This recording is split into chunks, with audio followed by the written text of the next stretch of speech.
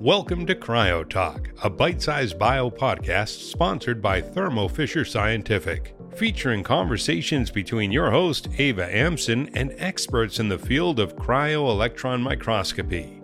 Today on Cryo-Talk. Today on Cryo-Talk, we're joined by Peter Shen, Assistant Professor of Biochemistry at the University of Utah. He tells us what initially drew him to cryo-EM. Way to answer mechanistic questions about biology is to directly visualize them. In fact, in my lab, we have this theme, or a motto, if you will, seeing is believing. How creating the Cryo-EM 101 course led to developing merit badges for the National Centers for Cryo-EM. It was during the middle of this funding period where we realized that, we need to continue to innovate and develop resources to bridge that expertise gap.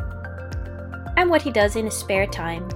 We have a weekly series of pickup basketball that's led by graduate students and postdocs, and they've been generous enough to let old faculty members like myself join them. All in this episode of Cryo-Talk.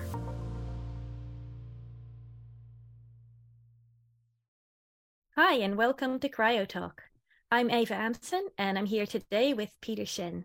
Peter is Assistant Professor of Biochemistry at the University of Utah. So hi, Peter. How are you? I'm great. Thanks for asking, Ava. I'm glad to be here. Yeah, great to have you. Now, the first question that I usually ask people on this podcast is if you can just maybe tell us a little bit about your career so far. Yeah, happy to. So I'm an assistant professor here at the University of Utah, and I've started my lab in 2017. So I've been running my lab for about 5.5 years now. And the theme of my lab is that we care about the mechanisms underlying protein homeostasis. And this really refers to the balance between how cells make proteins and gets rid of proteins that either the cells don't need anymore, or perhaps problematic proteins that could cause harm to the cell. And so there's a constant balance between how cells make decisions of how when to make proteins or how to make proteins, and how to get rid of proteins that are no longer needed.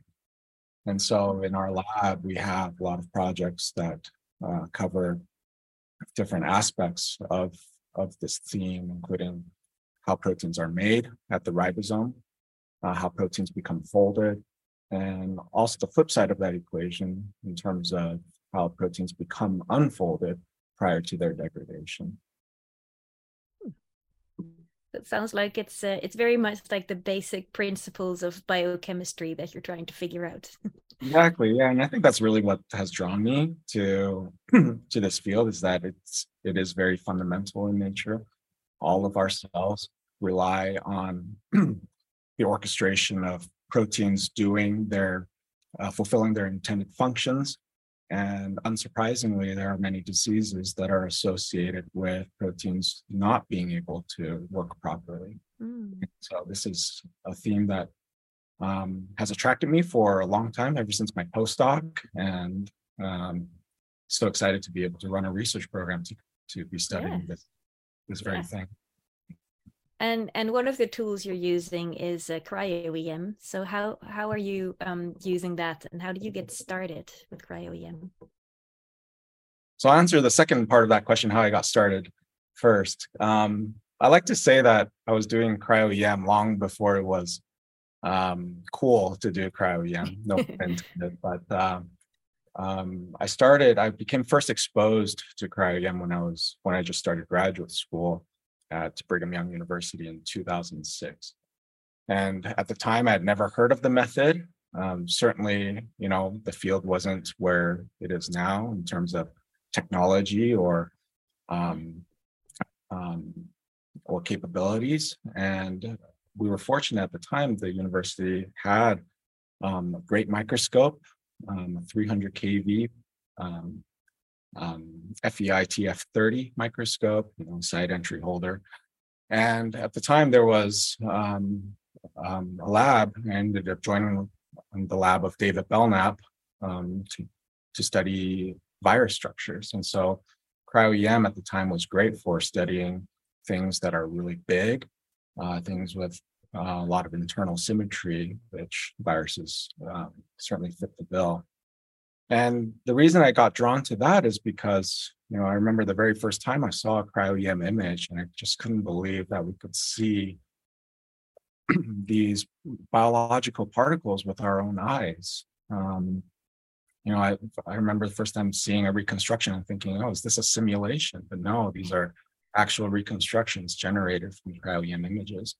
And of course, the field at the time, was very limited in terms of resolution, but that's how I became initially exposed to the field.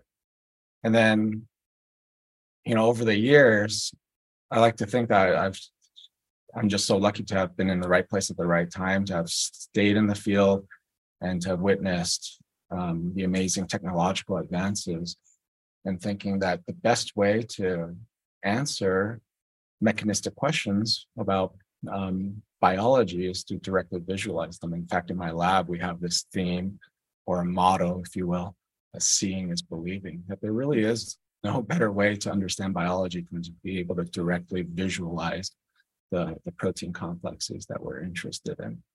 And so I've come a long ways from studying virus structures to now studying still big complexes, but much smaller than viruses, and through cryo-EM.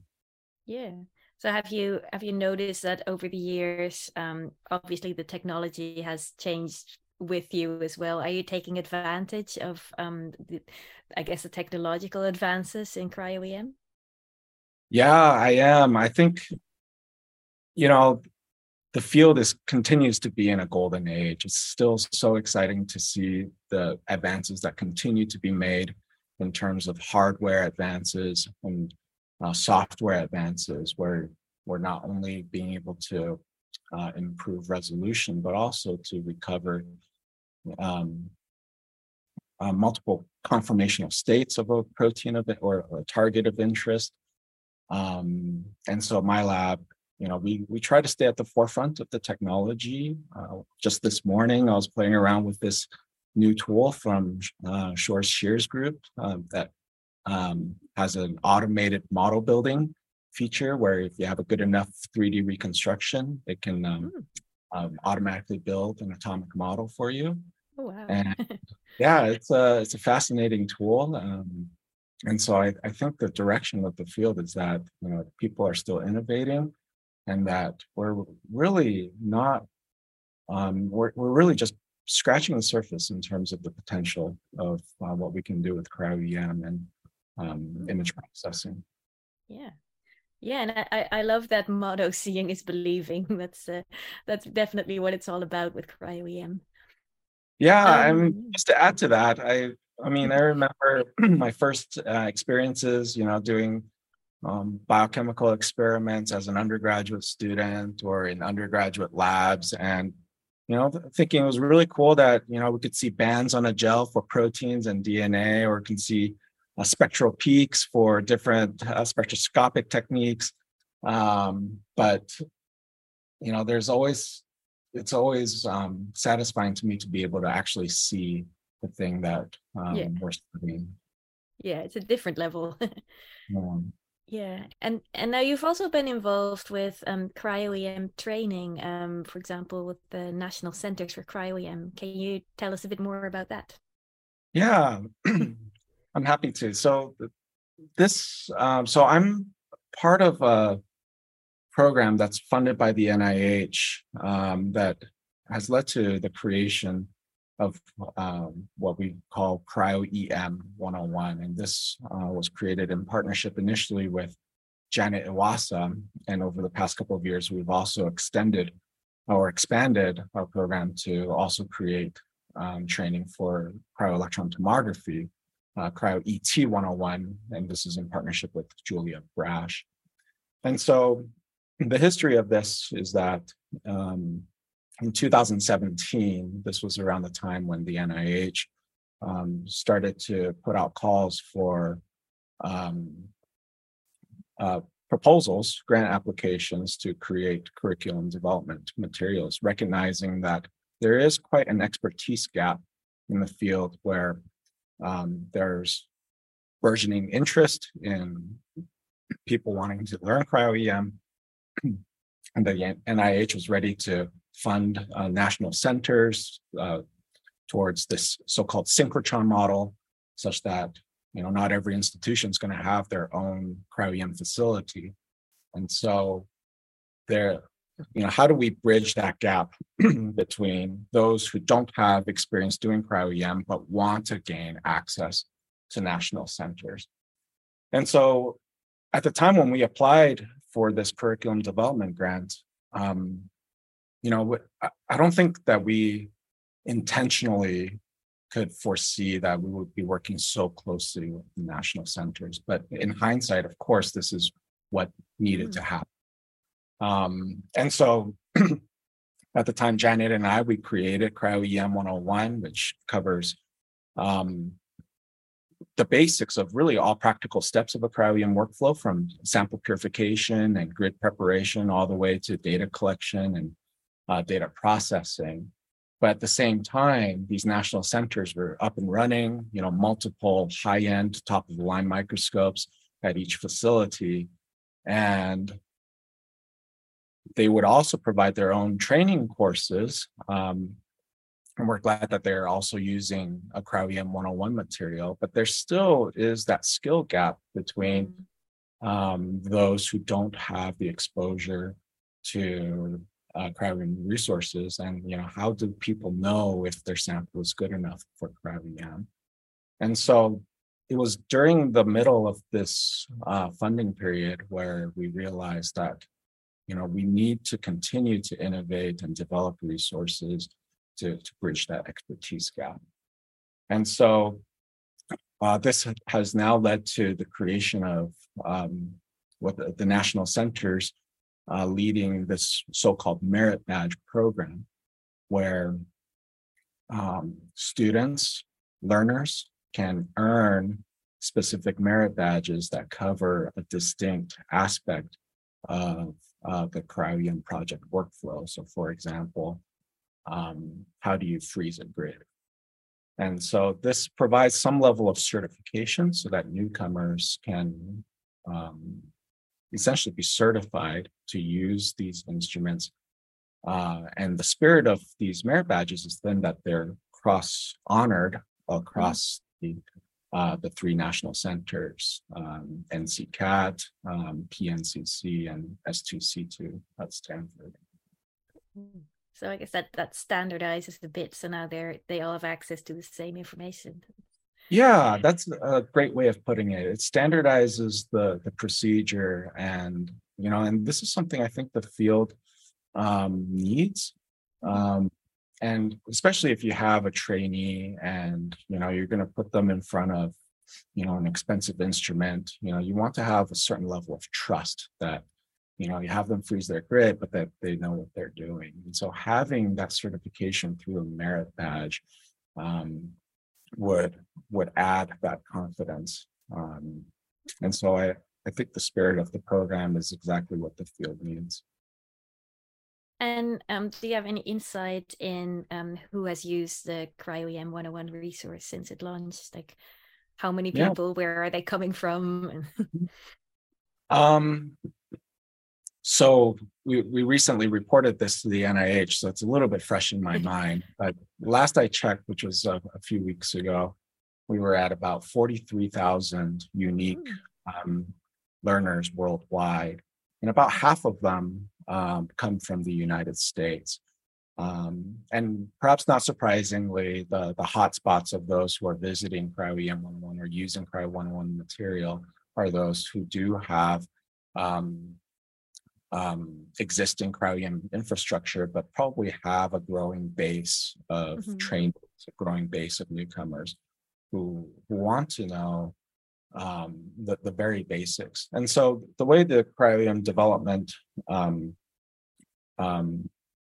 groups have been structured, I think has been really nice, where we have different levels of expertise and also different groups who cover different aspects of cryo-EM. So for example, we consider ourselves, we really thrive by the 101 level of Cryo-EM 101. I just really focus on the basics. But then if people really want more deeper knowledge, then there are Grant Jensen's, very well-known series of lecture videos. Fred Sigworth has a series of videos that really takes a deep dive. That's more very advanced cryo-EM theory. And then there are more hands-on curriculum development tools through using VR tools that are developed by a group at Purdue. And then more recently, is group funded to develop more image processing based tools called Cryo-EDU, where they do simulations of image processing results so that people who might not necessarily have their own computational resources can at least go through these simulations and see what happens when they make good or suboptimal decisions and the effects of those decisions on their outcomes. And so it's been really neat to see how these curriculum developers have come together and offer complementary perspectives. And so here at with our Cryo-EM 101, it really does focus on the basics. What does a good sample look like? What does a suboptimal sample look like? And once these newcomers have established, or at least have some basic understanding of calibrating their expectations, then I think this can save a lot of time and resources in the long run. Yeah, definitely. So I guess you also have a little bit of insight in the variety of people that use Cryo-EM. Do you think that has changed over the years? Like when you first started, was there a typical type of Cryo-EM user, and is that different from what they are now? To think a little bit about this question, we do have limited access to this data because, when we look at our web traffic analytics, it doesn't break down the types of visitors. But, we do have a way where people can provide feedback on course materials, or if they have more specific questions, they have been able to reach out to us specifically over the years.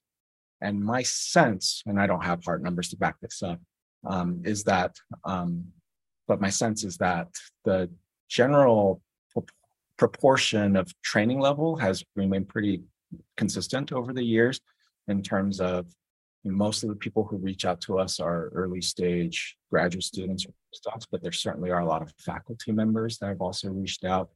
For example, trained crystallographers who are great biochemists and probably have great samples, but haven't had hands-on experience with cryo-EM instrumentation.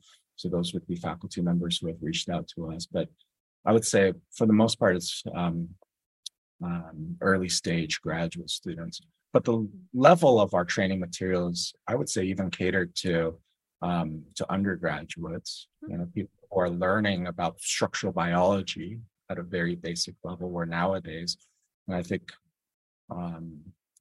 as I harken back to my own undergraduate experience and learning about X-ray crystallography or NMR, certainly cryo-EM was not in that mix when I was a student 20 years ago.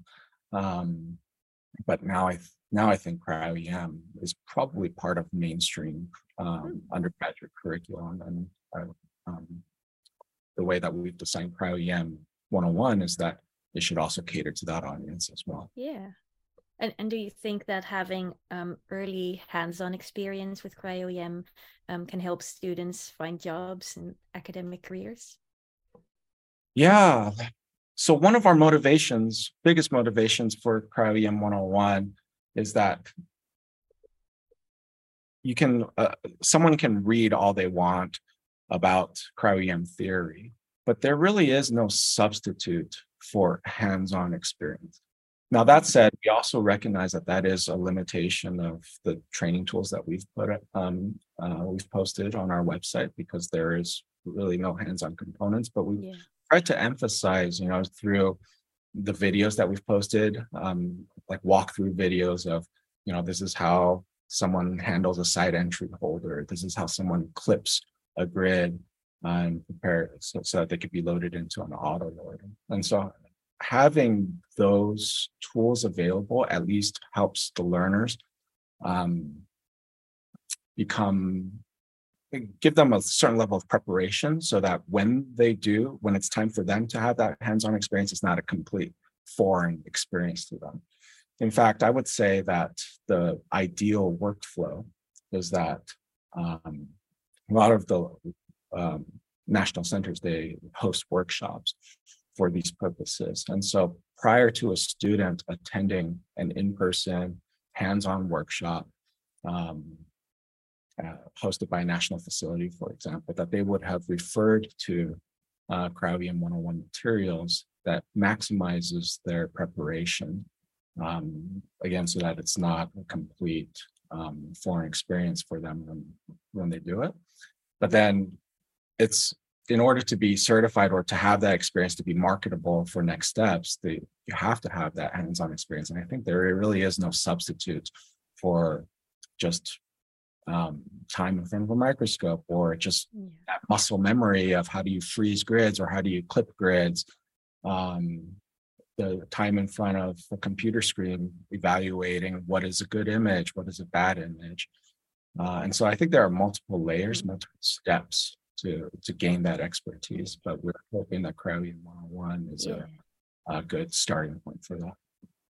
And do you think that over the years the instruments have become more user friendly? Like, are there more entry level instruments now for people to start using?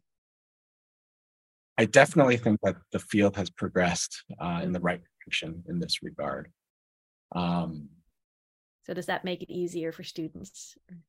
It does, and I think I would say in my experience, most students probably don't have as much time in front of the microscope or driving a microscope as they deserve.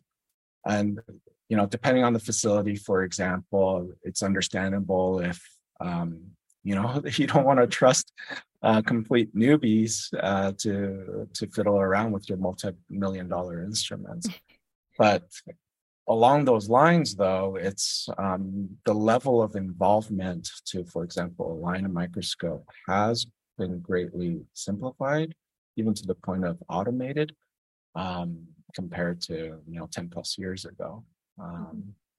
And so I would say that a lot of the skills that I learned as a trainee are probably considered antiquated, in terms of aligning a side entry microscope, or even operating a side entry holder. I think, the fewer and fewer institutions are supporting those types of instruments, and, seeing the new microscopes that are coming out where, for example, you have dedicated screening microscopes that are pretty automated. And so I think the level of, maybe not necessarily the level of expertise, but the focal points of the expertise have shifted over the years, where, I don't know how many hours I've spent in, for example, developing film, used to collect cryo-EM images on film, and, no one does that anymore. And so for my own trainees, and I'm sensitive to this as I'm bringing in new graduate students and postdocs, that I'm thinking about, is it really worth your time? Would it make you more marketable if you had these skills? And maybe less so. And I would rather have them spend their time on using state-of-the-art instrumentation so that they can focus more on their own projects rather than the technical expertise. That makes sense. Yeah, thanks. I want to change direction slightly and ask you, so we've talked a lot about work and cryo-EM, but what do you like to do when you're not working? Do you have any hobbies? Or hobbies, some things that come to mind. I like playing basketball. And so our department, we have a weekly series of pickup basketball that's led by graduate students and postdocs, and they've been generous enough to let old faculty members like myself join them. It's hard to keep up with them, but that is one hobby. I'm at a stage of my life where a lot of my time is focused on the 3 kids that I have, ranging from elementary to middle school. And, that comes with a lot of time spent on sports and music lessons. But turning that into also a hobby where I'm practicing sports with them or we're playing music with them.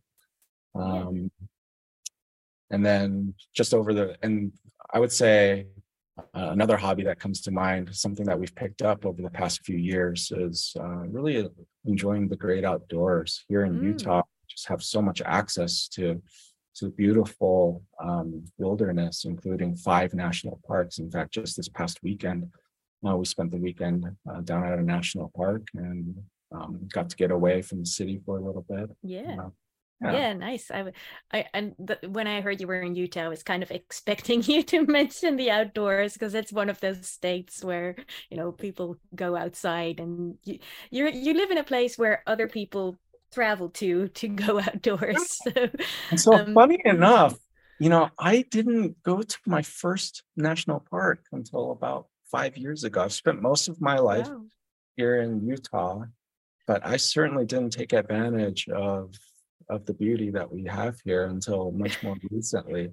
And that was in part spurred by kids getting older and just needing to find more bonding activities. And boy, I just think about how much I've missed out on not taking advantage of that sooner. Yeah. And when you're indoors, do you have any things like, do you like reading or films or music? Any recommendations perhaps for our listeners? When I'm indoors, at home we play a lot of board games. And it's fun where the kids are at the point where we could play more strategy-based games. And so we definitely... Any favorite games? It depends on who you're with. I would say if you're with a bigger group and you like chaos, one game that we love is called Captain Sonar. I don't know if you've heard of it, but you can think of it as a battleship on steroids, where you have 2 teams that is in charge of navigating a submarine, but trying to blow up the other submarine. And so the 2 teams are sitting on opposite sides of the table, and things are happening in real time. And so people are talking over one another, and you're trying to eavesdrop and keep track on what the other team is doing. And so that's a lot of fun. We like a lot of puzzle-based games, mixing and matching certain tiles. So the game Azul comes to mind. Another party game a go-to game that we like is called Code Names. But anyway, there's so many. So I think if you open our closet at home, there's probably more than 100 games, and some of them are probably still shrink wrapped. So that's something that our family definitely enjoys indoors. I'd say the other thing is that we like music, and so I play the piano. My wife plays the cello, and our kids play different instruments. We have someone learning the viola, someone playing the guitar, and someone playing the violin. And so we like to find songs where we can play with each other or accompany. That's great. I actually play violin myself, so I love hearing that. And your kid that's learning viola is going to have a lot of options, because all the orchestras are always short of violas. And that was a little bit of a tactical decision when he started to think about what instrument he wanted to pick up. And so, he's enjoying it. Yeah, that's great. Another question that I love asking people is, if you were not a scientist, what would you be? What would you do? Have you ever thought of that? Certainly thought about it. I think probably in a practical sense, I come from a family of lawyers, and it's actually a career track that I considered after graduate school, something that I considered, in the middle of my postdoc. I don't think I would have been very good at it, but might have been a practical option.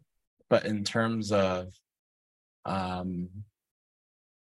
things that would be more fun, I've thought about food trucks. I don't know, something about operating a mobile kitchen that has always drawn to me, and some of my favorite food is from food trucks. And so, yeah, when I was a boy, I wanted to be a pizza delivery driver. So you can tell that I'm drawn to food. Amazing. Yeah. Do you like to cook? Do I like? So after just saying that, I would operate a food truck. Or would you have to hire a cook? Yeah, I would say I'm very privileged to have a very talented wife who cooks very well. And she, explores different cuisines. And so I've definitely benefited from that. I really like to make sushi. Nice. Something we do on a pretty regular basis. And so, but that might be the extent of my culinary skills. Well, that's pretty difficult. I can never get the rolls to stay together. So the trick is in the rice, having really good rice. Yeah. Thanks for that tip. Gonna try it again now. And the last thing I wanted to ask you is we always ask our guests for a little piece of advice. And I think with your experience in cryo-EM training, is there any piece of advice that you would give students who are interested in a career that involves cryo-EM?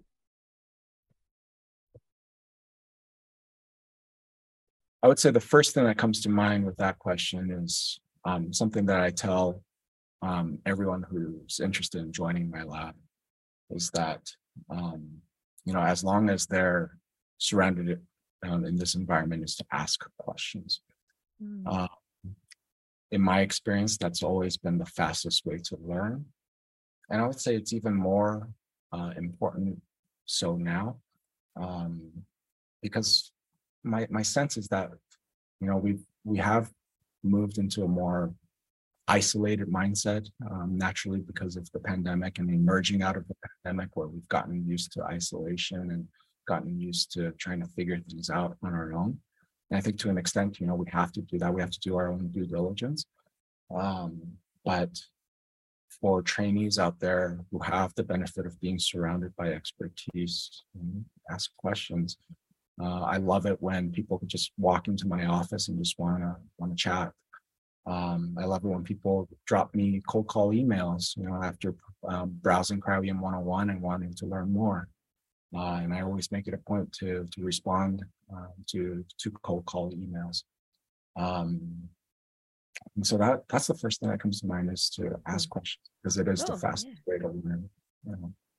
That's great advice. And I think that's also a good thing to close on, after I asked you so many questions and you've encouraged people to ask more questions. I think that brings us to the end of our episode today. So thank you very much, Peter, for being our guest today. And thanks everyone else for listening to or watching Cryo-Talk. Thanks, Eva.